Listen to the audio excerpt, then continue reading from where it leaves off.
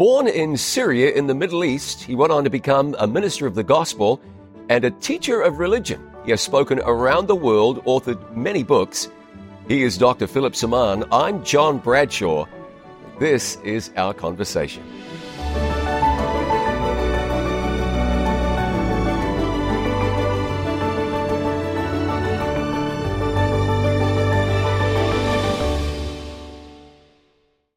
Dr. Philip Samaan, great to have you back again on Conversations. Thanks for being here. Thank you. We're going to talk about a book you've written, one of the many outstanding books you've written, entitled The Mideast Messiah, Cultural Insights into Christ's Life and Ministry. It might be easy for people to forget that Jesus was a Middle Easterner who carried out his entire ministry in the Middle East, and that cultural and geographical background informed his ministry. And perhaps without a good understanding of that, it's not really easy to get to the heart of some of what Jesus was all about. That's true.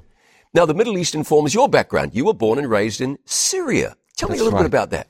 Well, I was raised in a small town on the shores of the Mediterranean.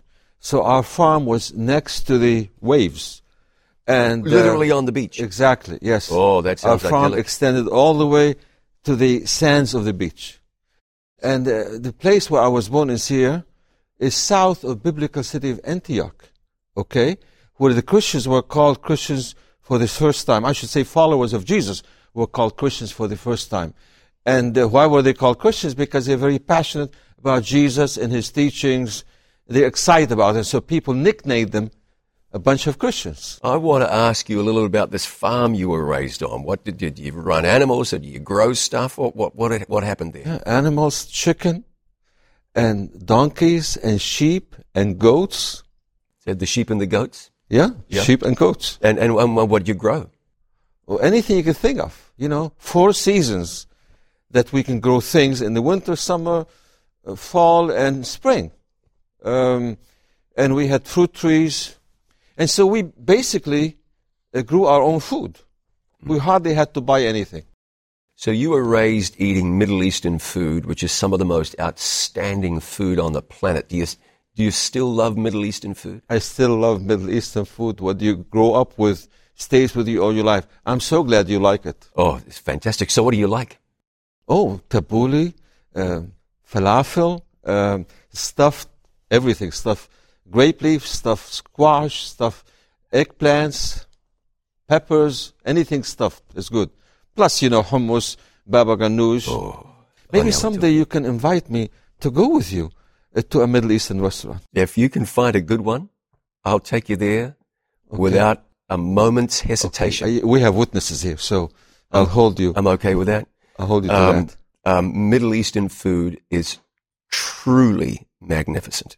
And it's healthy, by the way. That's fantastic. Yeah. 2 things. It's healthy and tasty, just like the gospel. The gospel is healthy, but we need to present it in a tasteful way. Now, you present the gospel in a tasteful way whenever you speak, whenever you write, and you had a burden, evidently, to write about the Middle Easternness of our Messiah. Why did you feel like you wanted to write about Jesus from a Mideast perspective or looking at some of those Middle Eastern insights? Because I taught the course at Andrews University and here at Southern Adventist University about the life and teachings of Jesus for years.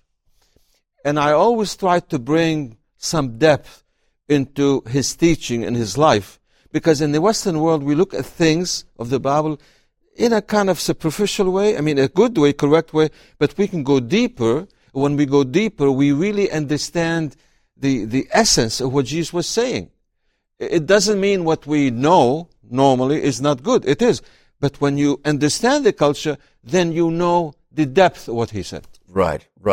And even myself, there are times I recall learning certain things from a cultural perspective and thinking, oh, that just deepens things. Exactly. It fattens up my understanding of the Bible and gives me a deeper appreciation for what was actually going on there. And my dream was someday I'll take time to write a book like that and to use it as a textbook. And the Lord has blessed me with that, and it's a finished product. Well, let's talk about the book. There's 1,000 directions we're going to go all at the same time. You write in the book about the uniqueness of Jesus to solve problems. Now, Yes. he was the Messiah after all, sure, but you're going a little further than that. So let's flesh that out. Uniqueness, because today we have unique problems. Sure. I mean, it's not just COVID-19. We have the impossible problem of sin and the impossible problem of death. You see, the big problem today is not sickness. It's a sin behind sickness. Mm-hmm, sure. And nobody can solve these things except Jesus. Right. And that's why when we memorize the familiar text, John 3:16, for God so loved the world that he gave, what do we say? His only begotten Son. But the word begotten doesn't exist in the Greek. I mean, at that time, Jesus was trilingual. John was trilingual. You know, here, most people speak English. Most. But can you imagine, Jesus spoke 3 languages, and John spoke 3 languages, and when John was penning these words in his own handwriting, he wrote them in Greek. Mm-hmm, sure. Now, why Greek? Because of Grecian Empire. That was the language, the universal language. And what else did he speak? Hebrew, because he was Jew. What else did he speak? Aramaic. Aramaic came from the exile in Babylon. They brought Aramaic with them. But when John wrote these words in John 3:16, this is what he said. For God so loved the world that he gave his monogeneous Son. In other words, as you look at the Greek New Testament, that's the only word used. There's no begotten. Monogeneous, which means one of a kind or unique. And that's why Muslims are upset with us. Why? Because they have a text in the Quran that says that he wasn't begotten and he didn't beget anybody. And so when they hear the word begotten, they don't like that. And of course, as you know, how does he solve our impossible problems? Well, who else can take our sin away? Only Jesus. Only Jesus. And who else can take our sin away? Why? I mean, sin away is Jesus. Why is that? Because we are born in sin. Paul said in Romans 6:23, for the wages of sin is death. But the gift of God is eternal life in Jesus Christ our Lord. Jesus became sin who knew no sin, that we might have his righteousness. Jesus died. He fought death with death to give us eternal life. So these are the 2 biggest problems, unique problems, nobody else can solve, and this is the unique solution Jesus can give us. So, I mean, Jesus is indispensable for everybody in the world. We have the answers for ultimate impossible problems, and Jesus is the answer. And Jesus is the answer. Yeah, that's right. It's very easy to read the Bible. Now, I want to be careful because I don't want someone to think, well, why read the Bible? And you're not going there with what you're saying. But it's easy to read the Bible and miss some things that if you understood the culture, you'd say these are deeply significant. For example, even parts of the human body, right? The head, the feet. Jesus washed the disciples' feet. Today, from a Western perspective, I think that's quaint. Understanding it from a Middle Eastern perspective, rather different. Let's talk for a little bit about this. I mean, to wash somebody's feet is not really a Western thing. Not at all. I participated in that a few years ago with one of my students, and he felt uncomfortable washing my feet. You know what he said? He said, Dr. Samaan, this is cheesy. I said, really? He said, yeah, I mean, this is really, so we say to ourselves, Jesus wants us to do, so we do it. But what's the meaning behind it? That's the issue here, and so, for example, in the book I talk about Jesus washing the feet of Judas, who was going to betray him for 30 pieces of silver. And Jesus lowered himself. They didn't sit in chairs like these. Right. They came down to the floor. And so for Jesus to have washed Judas' feet, he had to bring his head down, almost touching Judas' feet. Right. And so what does the culture teach us about that? And the culture teaches us it wasn't just an act of being kind or forgiving or being nice. No, more than that. It was graphically very powerful, and the disciples understood that. And what was it?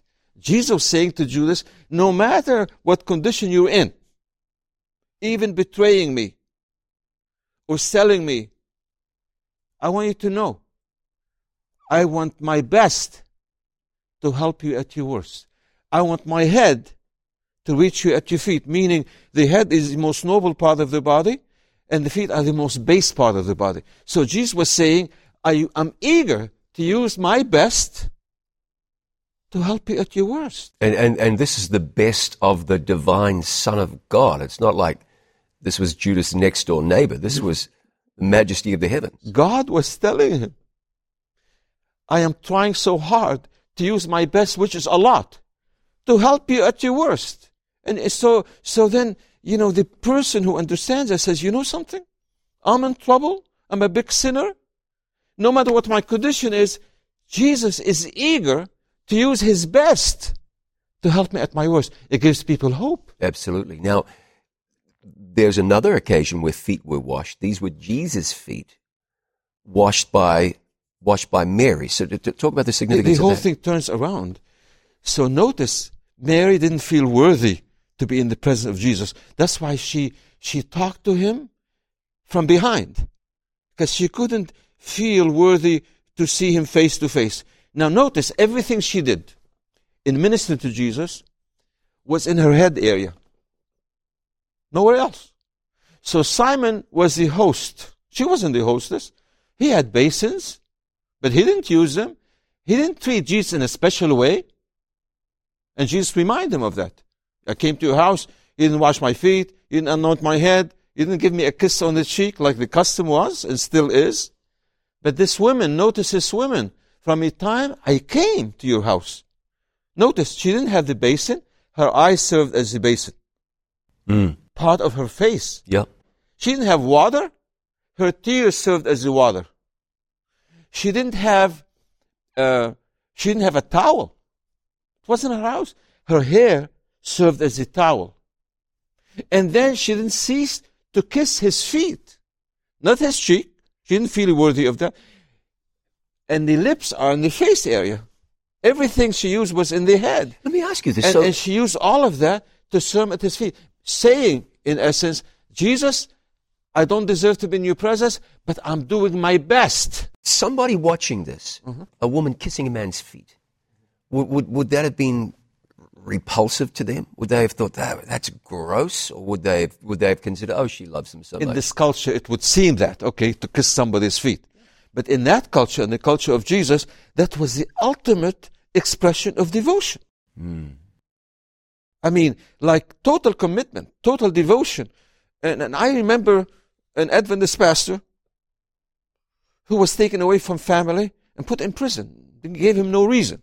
Never told him you could have a lawyer, or you can, you can be here for a year or a few months and release you.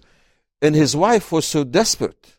Devoted wife was so desperate for her husband and father of her kids to come home. Yeah. So she went to the warden of the prison. Now this is kind of shocking. Okay? And she came down and kissed his shoes. Why? To touch his heart, to say, what an act. That's an extreme act of humility and devotion, that he released the prisoner. Without anything else, just let him go. He let him go. Yeah, let him go. Because she humbled herself so much, and she showed such dedication and love for her husband and humility before this warden that he let her go. He let him go. So it is kind of weird, strange in this culture. That's why I wrote this book. But there it is the ultimate in devotion to Jesus. Culture is very strong, and I could wish that every Christian could experience Middle Eastern culture. I cannot claim to have experienced an immense amount of Middle Eastern culture, but I've spent some time in the Middle East, and I've associated with Middle Easterners, and what I've learned, man, they're incredibly warm people. It appears that relationships or relationship matters immensely.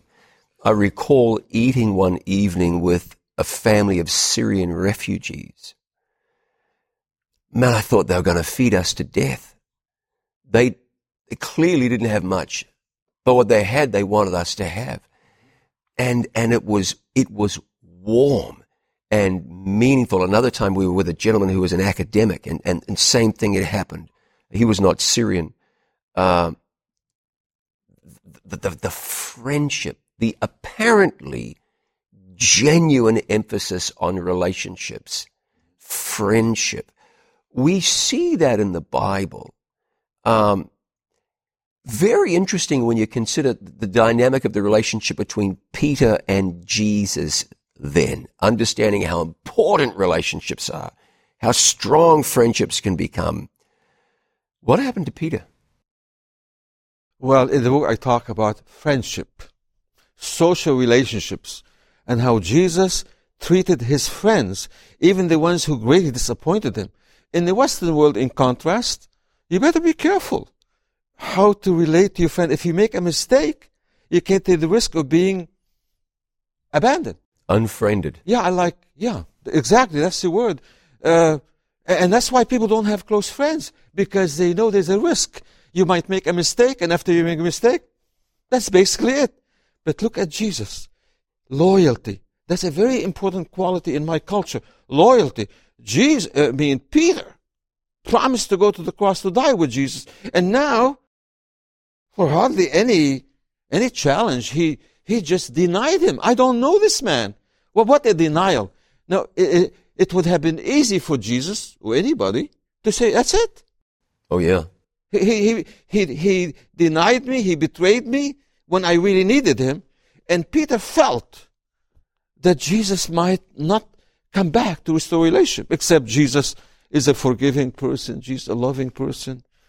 And you know, he looked at him with a look of kindness and forgiveness and love that touched Peter's heart. And even at the end, before Jesus ascended to heaven, he looked at Peter. He didn't say this to any of the disciples. He said, Peter, do you love me? 3 times, you know. So remember, Peter, the love is still there. Do you love me? I mean, I love you, but I want to make sure you love me. And he said, tell Peter the good news of the resurrection. So, and that's why he gave him so many chances. This was a second chance, and Peter was eager to keep his promise of dying for Jesus on the cross. He was the only disciple who died on the cross. And we learned that when they brought him to the cross, finally, he had this relief on his face. Man, finally I kept my promise, and I'm dying for Jesus. And he died in peace, knowing he forgave himself. He knew Jesus forgave him, but now he could forgive himself fully. So this is something about friendship and being sociable and being loyal. Hey, just very quickly, because we only have a few seconds before we pause. What do you think the significance is when Jesus was approached by Judas and he called him friend? Friend. He wasn't a friend. He was a traitor. He was a turncoat. He was as disloyal as anyone in human history had been. Right. Jesus called him friend. Take a few seconds. Yeah, that's a very interesting question you're asking. Jesus friends with everybody, even the ones who were crucifying them. He longed for Judas' salvation. In fact, when he bathed his feet in the water, the love of Christ penetrated through and through the heart of Judas, and he almost repented. And so Jesus prayed for his crucifiers. Can you imagine the ones who were relishing every bit of pain, the torture? His Father, it was a form of a prayer. Father, forgive them, for they don't know what they're doing. Like he gave the benefit of the doubt. If they were more enlightened, please take it easy on them, because if they knew better, they wouldn't do this. And he prayed for them. And this prayer was so mighty at the preaching of Peter, the Spirit-anointed preaching of Peter, they were converted. Can you imagine that? The prayer of Jesus helped them to be converted. And so that tremendous love, this unconditional love, can convert people, the worst of them. And Judas could have been converted. And Jesus considered friend to the end. Even the ones who will be destroyed at the end, the sinners, Jesus will continue loving them. What an immense blessing to understand the Bible a little better from a cultural perspective. Dr. Philip Samaan has made that easy for you. It's a book you can get from It Is Written, The Mideast Messiah. I'll be back with Dr. Samaan and more of our conversation in just a moment.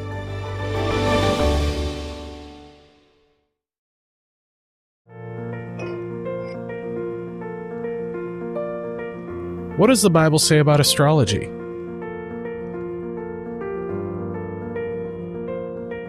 Why do bad things happen to good people?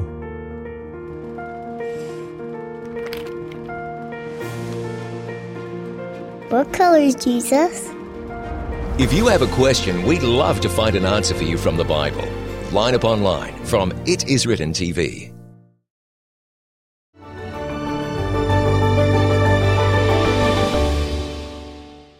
Welcome back to Conversations. My very special guest is Dr. Philip Samaan, a lifelong minister of the gospel and a teacher of the Word of God at university level, an accomplished author. Dr. Samaan, your book, The Mideast Messiah, Cultural Insights into Christ's Life and Ministry, does some of the heavy lifting for those of us who may not understand Middle Eastern culture. And takes us a little deeper into the Bible by helping us to see things from a cultural perspective. There's some people I want to ask you about, several. One of them being the Samaritan woman. Now, we know, I think by now, Westerners, the Jews and the Samaritans were at loggerheads with each other. They despised each other. But I don't know if I can really appreciate, like you can, what this animosity really meant and how Jesus addressed it. So take me there and talk about the Samaritan. Great animosity.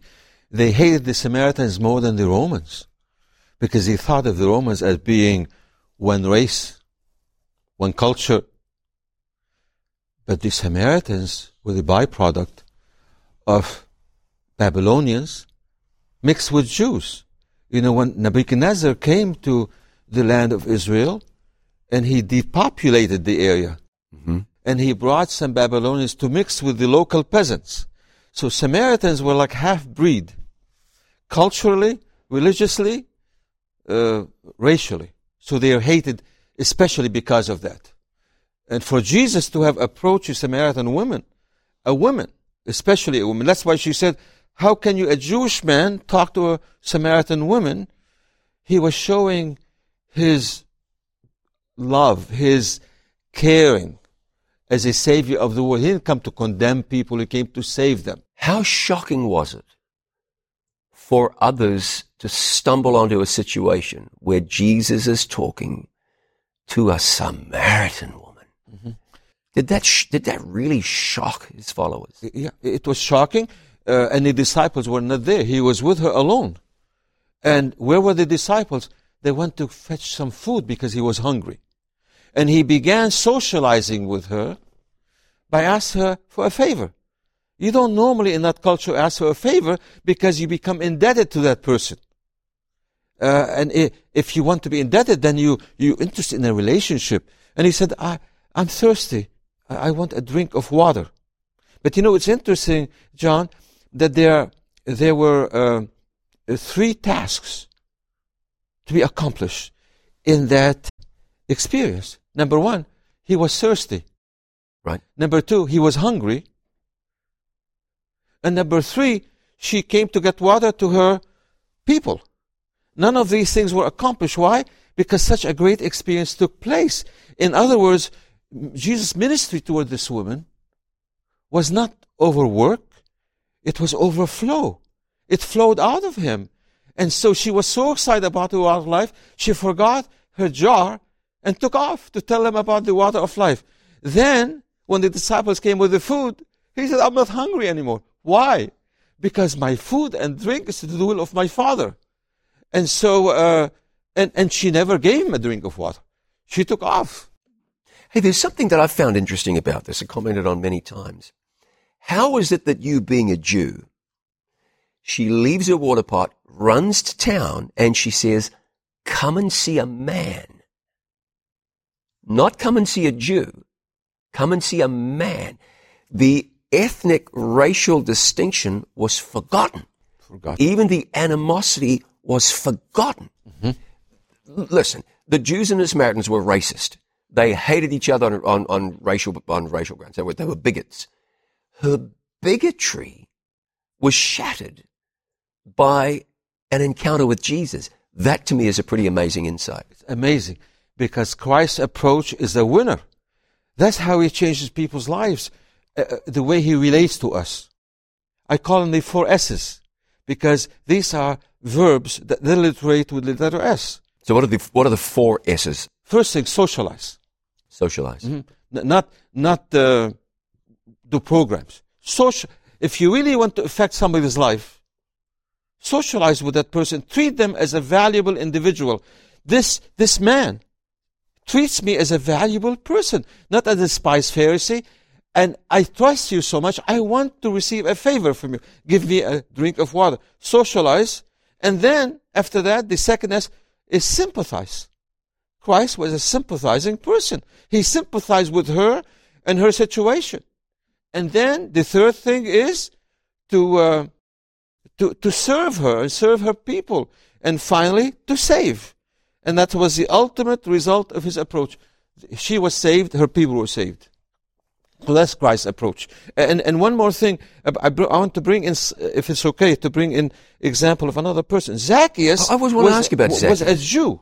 Wasn't he a Jew? So I'm contrasting the Samaritan who was hated, despised, with a Jew who was a tax collector, but he was hated too by his own people. How did Jesus make him feel worthwhile? How did Jesus' approach bring him to conversion? Well, first of all, he didn't feel worthy to meet Jesus, so he hid in the sycamore tree. Right. I mean, like you drive your car and you have tinted windows, okay? So you can see outside, but nobody can see you inside. So he thought he could hide in this tree. He could just have the pleasure and the privilege of seeing Jesus, but nobody was going to see him. But Jesus, if you look for Jesus, he sees you. He knows your heart. And so he called him by socialize. How do you socialize with people? How do I socialize with my students? Call them by name. Remember their names. That's what I try to do in my classes. I remember their names and pleasantly surprise them with Zacchaeus. Oh, he's calling me. A lot of people, but he focused on me as an individual. Zacchaeus, come down and be with me. I want you to stand by me and to experience the spiritual camaraderie with me. And that wasn't finished. He said, now I must come to your house today. Is that significant that Very Jesus significant. would say, I'm coming to your place? Not, it would be nice, like sometimes we see in the West. How many people have talked to you and me and said, it would be nice to get together someday. But they never get together, you see.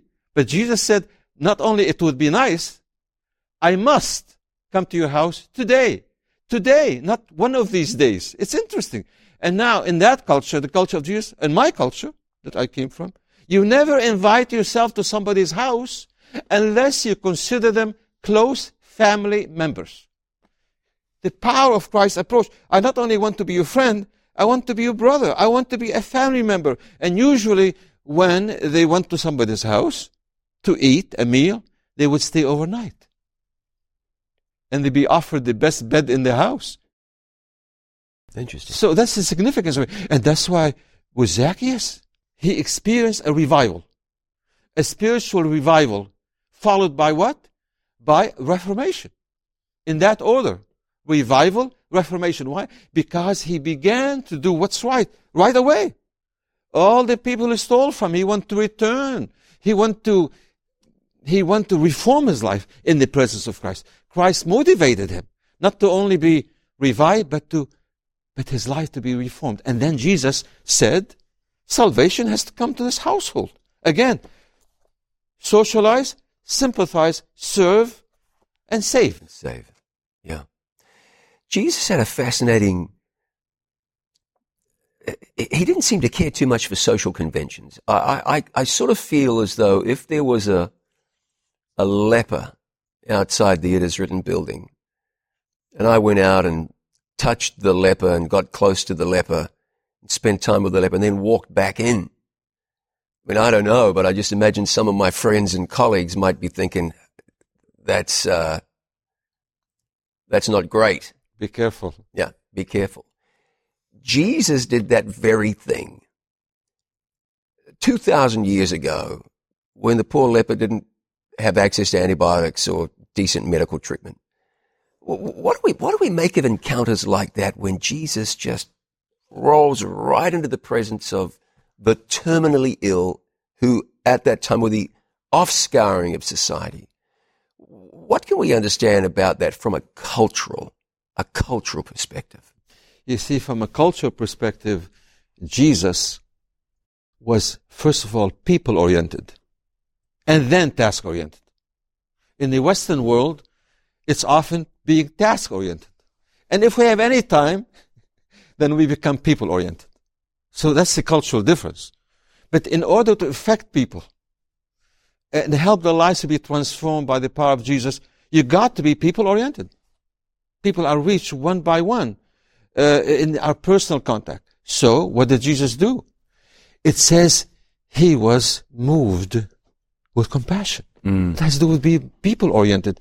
He was moved with compassion. And what else? And then he stretched forth his hand and he touched him. The man wasn't touched for so long by anybody. He was longing for a human touch, and Jesus knew what he needed. And he said, then, be cleansed. And he was cleansed. It's interesting. He came requesting to be cleansed. Jesus ignored that task at the beginning. He said, no, I want to minister to you as a person. So he was moved with compassion and touched him. And there are three words associated with the ministry of Jesus as he reached out to people. Sympathy, sympathia in Greek, which means to feel with somebody. Right. And then empathy, a bit more intense, to put yourself in the place of that person. And compassion, that's a very powerful word. Compassion comes from the Latin word compati, which means to suffer with. That's a deeper level. I'm not only showing you sympathy and empathy, I am actually suffering with you. In other words, Jesus became a leper who knew no leprosy to help this person. I'm suffering with you right now. And so this is very powerful to help us today as we help people. Lepers and otherwise, sinners, people who are hopeless, to say, I feel your pain. I'm sharing in your suffering.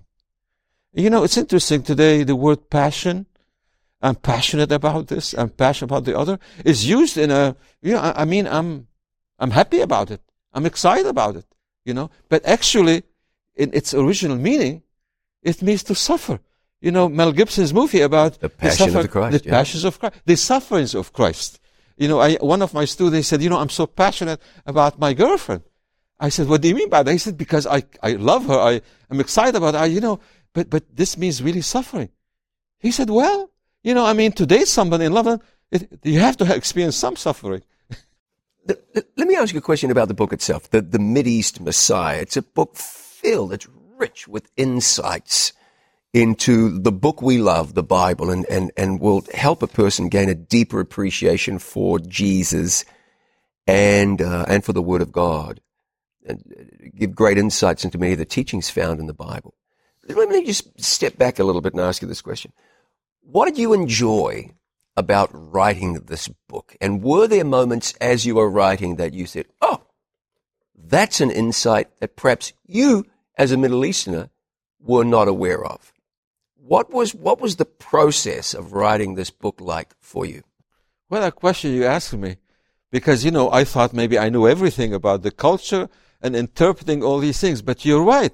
In the process of writing this book, with the help of the Holy Spirit, like when I'm working a certain paragraph, then a new insight comes to me that wasn't there before, which made the experience more enriching, which tells us, when it comes to the Word of God and the experiences of Jesus and His teachings and all of that, it's non-ending. You keep being enriched. The more you delve into it, the more enriching it becomes. And that's why people who believe in absolute perfectionism don't know what they're talking about, because only Christ is absolutely perfect. We are learning along the way. Learning and learning. Even in heaven, we'll be learning. So, I'm learning. I haven't even started yet, because heaven will be a ceaseless approaching to God. Can you imagine, John, for millions of years, for eternity, we'll be learning more about Jesus. So I didn't expect to ask me that question. I'm glad you did. And I did learn a lot by actually delving into it and writing about it and praying. It seems to me that Jesus is at times unfairly characterized. I don't think he was an unfeeling person. I don't think he was an unemotional person. I don't mean he was unhinged in any way. What do we see in the Bible about Jesus, the emotional Jesus? What does looking at this thing from a Mideast perspective uncover or maybe clarify? Well, in the Western world, emotions, expressive emotions, is not encouraged. We state the case, sometimes in not very interesting way, not very passionate way. Because when I first came to this country, I was just starting my ministry. I was like 23, and I was selected to be a member of the conference committee to represent the young pastors. So I presented my ideas with passion, with earnestness. And somebody came to me and said, by the way, people think you're unstable emotionally. Oh, really? So calm down and just state things in a calm way, and people will take you more seriously. And so I learned my lesson. I kept my emotions a lot inside of me. I learned my lesson to be Americanized so people can listen to me more seriously. But when I preach, when I teach, people always make the comment, you come across very earnest. You're such an earnest person. You really believe this? You really believe it, don't you? I said, yes, of course I do. And so my culture then dictates to me the approach I use in expressing myself. Now, Jesus he used his emotions in the right way. I mean, he had a genius of mind, but a big heart. And you remember when he prayed over Jerusalem at the end, Jerusalem, Jerusalem, how much I want to gather you. As a hen would gather her chicks under her wings, but you won't let me. He prayed this with deep emotion. He wept. Often he wept. And there is something I want to share here in that connection. How did Jesus pray for people? For the ones crucifying him? For Jerusalem, God's people? How did he pray? Well, it's interesting. I didn't read anything of my book, so maybe I could read something. Yeah, go ahead. Yeah, okay, look at this. This is from the book Desire of Ages. We're told to encourage the expression of love toward God and toward one another. The reason why there are so many hardened men and women in the world today is that true affection has been regarded as weakness and has been discouraged and repressed. The better nature of these persons was stifled in childhood.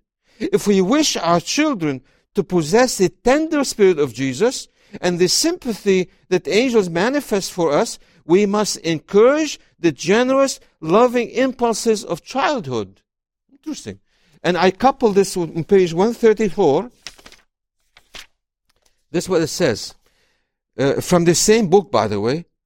It's a very graphic description of Jesus' emotions as Jesus prayed for Jerusalem and his people. The people watching him praying are surprised and disappointed to see Jesus' eyes filled with tears.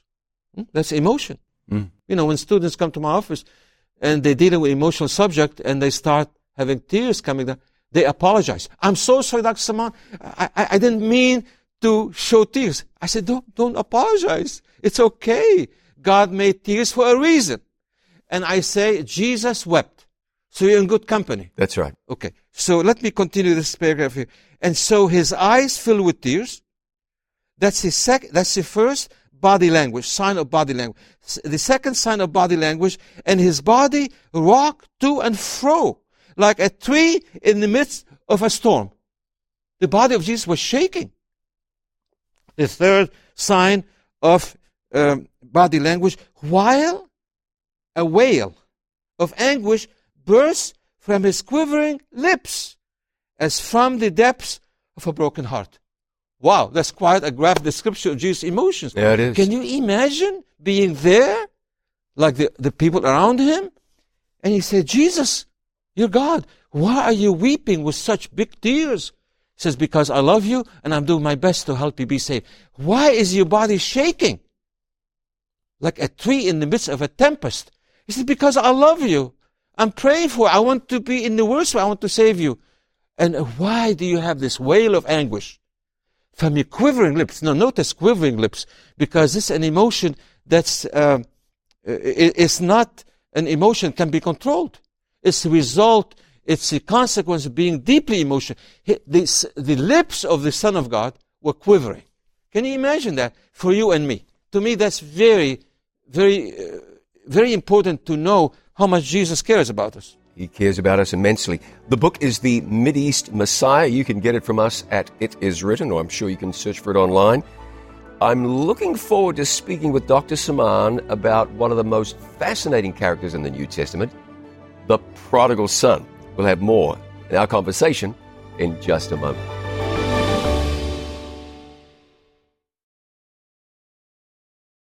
Hello, I'm Dr. David DeRose, a specialist in internal medicine and preventive medicine. And I've been surprised over the years in working with patients and studying the medical research literature just how powerful hemorrheology is when it comes to health.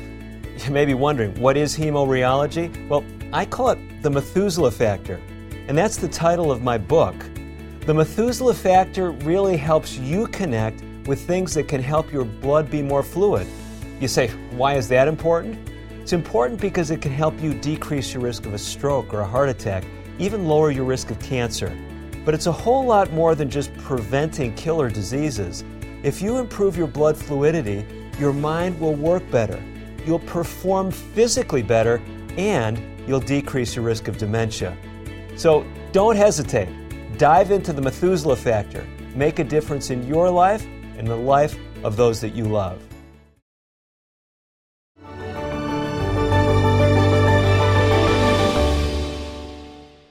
Welcome back to Conversations. My guest is Dr. Philip Samaan, born and raised in Syria in the Middle East.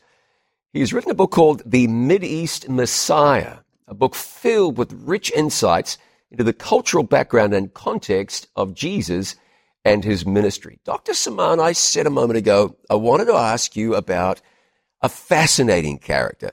And my thinking is this story of the prodigal son has got to be enhanced if you have some sort of cultural understanding for it. So let's walk through the story of the prodigal son. What might we have missed by missing the culture? Well, the chapter 15 of Luke talks about three parables. Every one of them is about being lost. Lost sheep, no problem with that. Crying out for help. Lost coin was lost, but wasn't aware it was lost. But when you search for the coin didn't resist. That's a church member who discovers he's lost and he's willing to be helped. But the prodigal son is another thing. A human being, first of all, wasn't a coin. He wasn't a sheep. A real person. In that culture, if you ask your father to give you the inheritance prematurely, that was a great insult. In other words, it's saying, I wish you were dead. So I could, but now you're not dead. Therefore, I want to get it right now. And get away from home. Get away from God's people. Go to a heathen country. And his father respected his freedom of choice like God does. He said, okay, you can have it. And he wasted away. The bottom line of that story is this. His father did not chase him. Come back. You have to come back. No, he let him be. He respected his freedom of choice, even though it was the wrong choice. Well, what does that look like from a cultural perspective? Would you expect a Middle Eastern father to pursue the boy, or would you just expect him to let him go? To pursue the boy. Because they're very much bonded, attached to each other, and so he would want to pursue him. Okay. And Jesus is showing, because Jesus did not always agree with the culture, by the way. Right. Remember what we talked about the Samaritan woman? That was a taboo in the Jewish culture. But he went sometimes beyond the culture. Sure. And he pushed his approach to to a level that Jews didn't accept. Okay, so this is one of them.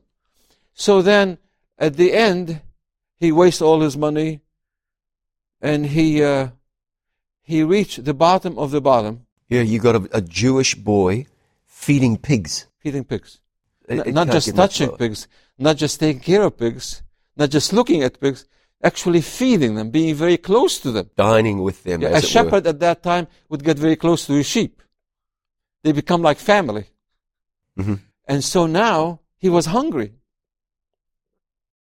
He was so hungry that he wished he could eat the pig's food. You know, in that culture, when you eat with somebody, it's not just eating a meal. Sometimes you invite somebody to your home and say, well, I guess I'll come, I'll just get a meal out of it. But with us, there's an emotional connection, spiritual bonding. You know, and the expression, he ate at my table. He had salt with me. You don't forget that. You remember that always. And so here, this young man, Jewish young man, was eager to eat the pig's food, meaning to have a meal with them, and therefore bond with them, and therefore be on their level. To be a pig, so to speak. Mm. That's the worst for a Jewish person. So this young man had absolutely bottomed out. But that it wasn't the bottom of the bottom yet. There was even lower than that. I don't want to ask you the question if you know or not. You're not my student. No, I'm waiting so for I you ask this to my students, and I tell them it will be on the quiz tomorrow, and all of them miss it. Maybe 1 out of 50 might guess it right. And it's from the Bible, you know, where it says he was so hungry, he desired to have the pig's food, but nobody would give it to him. What does that mean? He wasn't worthy to be a pig. I mean, that's the bottom of the bottom. And because of that, he said, what's wrong with me? Even the servants of my dad at least have a decent meal. I better go to my father and say, I've sinned against you. But he didn't do that until he reached the bottom of the bottom. And what I mean bottom is to feel like he is on the level of pigs. The bottom of the bottom is he didn't deserve to eat the pig's food. So he was worse than the pig. And that really, some people do not come to God in repentance unless they reach the rock bottom. And this is what's so phenomenal. The young man did a despicable thing. He essentially said to his dad, I wish you were dead. He took 2/3 of the value of the farm. 2 boys. He was the older one. He would have got the double portion and squandered it. And news came back home, very evidently, because the other brother said, you know what this son of yours has been doing. The incredible grace shown by God to welcome, to receive the young man back. As a matter of fact, it seems to me many times the story of the prodigal son is mistold. We have a picture where the son goes off into a far country and the dad, God, stays back at the farm waiting for him to return. Of course, if that's what God was like, we should all quit, because God is not like that. The young man's in the pigsty. The Bible says he came to himself, which nobody does. The Spirit of God pursued him. So while he's sitting there on a log or a stump or something in some stinking pigsty, the Spirit of God is sitting right there by him, speaking to his heart. You know your old man would take you back. You'd be better off at home. You'd be better off at home. So the Spirit of God pursued him. And then, what did it mean to the young man to say to himself, from a cultural perspective, I'm going to go back home to Dad and kind of humiliate myself? Was that easy for him to do? Well, he was so desperate and so hungry, he tried to survive, so he was willing to do anything, but he did not expect his father to be that kind, right, that generous. He didn't expect that at all. But this is to show us what our Heavenly Father is like. He was hoping that he would have a decent meal. He would hoping he would be treated as a servant, at least, just like one of the workers. But his father pleasantly shocked him by this awesome generosity. You're lost. I'm so glad you found. I'm so glad you came back. Let's celebrate. And that's how God is to us. No matter what we do, no matter how low we get, like with Judas, we talk about Judas. I mean, look at the low level. He was going to sell his best friend for lousy 30 pieces of silver. And Jesus was saying, but now I love you so much, I want my best to help you at your worst. I mean, this is what God is like. We should never have any doubt that God loves us unconditionally and He wants to restore us. And He's so happy to see us, no matter what we did. Amen. He's in the business of salvation, not condemnation. Let's talk for a minute about Gethsemane. Yes? Gethsemane. Uh-huh.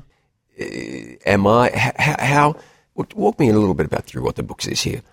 How do we better understand Gethsemane when we have a deeper cultural appreciation for what was taking place in the times or in the cultural context? Well, Gethsemane is a very important word for me, and as I did the research on that, I learned more about it. And it connects with my culture, my background, what I experienced as a child. Okay. What do I mean by that? Gethsemane is an Aramaic word. And isn't it interesting Jesus spoke Aramaic? Sure is. I mean, wow, he was trilingual. Of course, now he knows every language. But in his flesh, he knew 3 languages. Yeah. So it's nice to know another language. And so Gethsemane means oil press. You know what an oil press in the old times? Oh, sure. You would have like a big cauldron. Big. And then you have a stone wheel. Very heavy. And then you have mules or horses pulling that around and around to crush the olives. To crush them so much so that they would look like pulp, like a paste. And you know what Jesus said to His disciples? My soul is pressed unto death. The olives were pressed unto oblivion, into death. And then what happened after that? You take a shovel. When you finish the crushing of these olives, make them into a paste, you take a shovel. And you take this paste, so to speak, and there will be round canvas, containers made of canvas.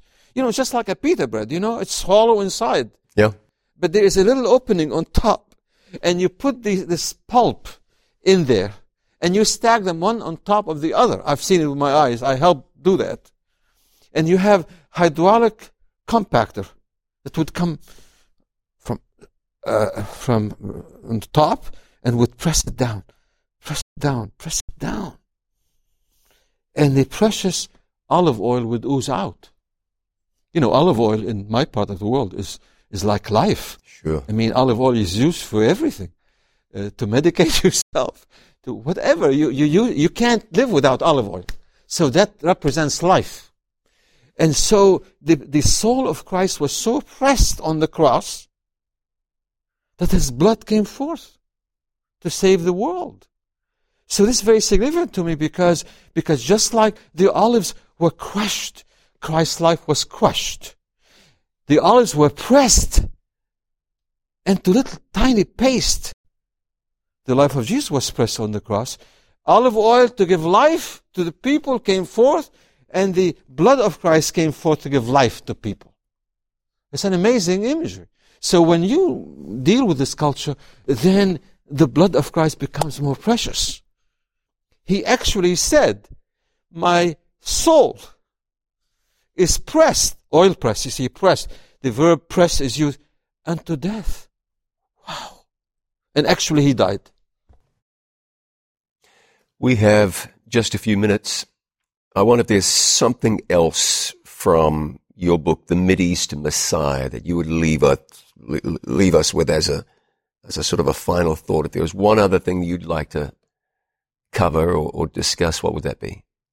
Well, from our previous discussion, I like to mention that Jesus, in reaching people, because I like the subject of reaching people, I've written books about that, how to reach people like Jesus, how to be effective. It's interesting, when He met the leper, first of all, He touched him before He healed him. Right. To Jesus, the touch was very important.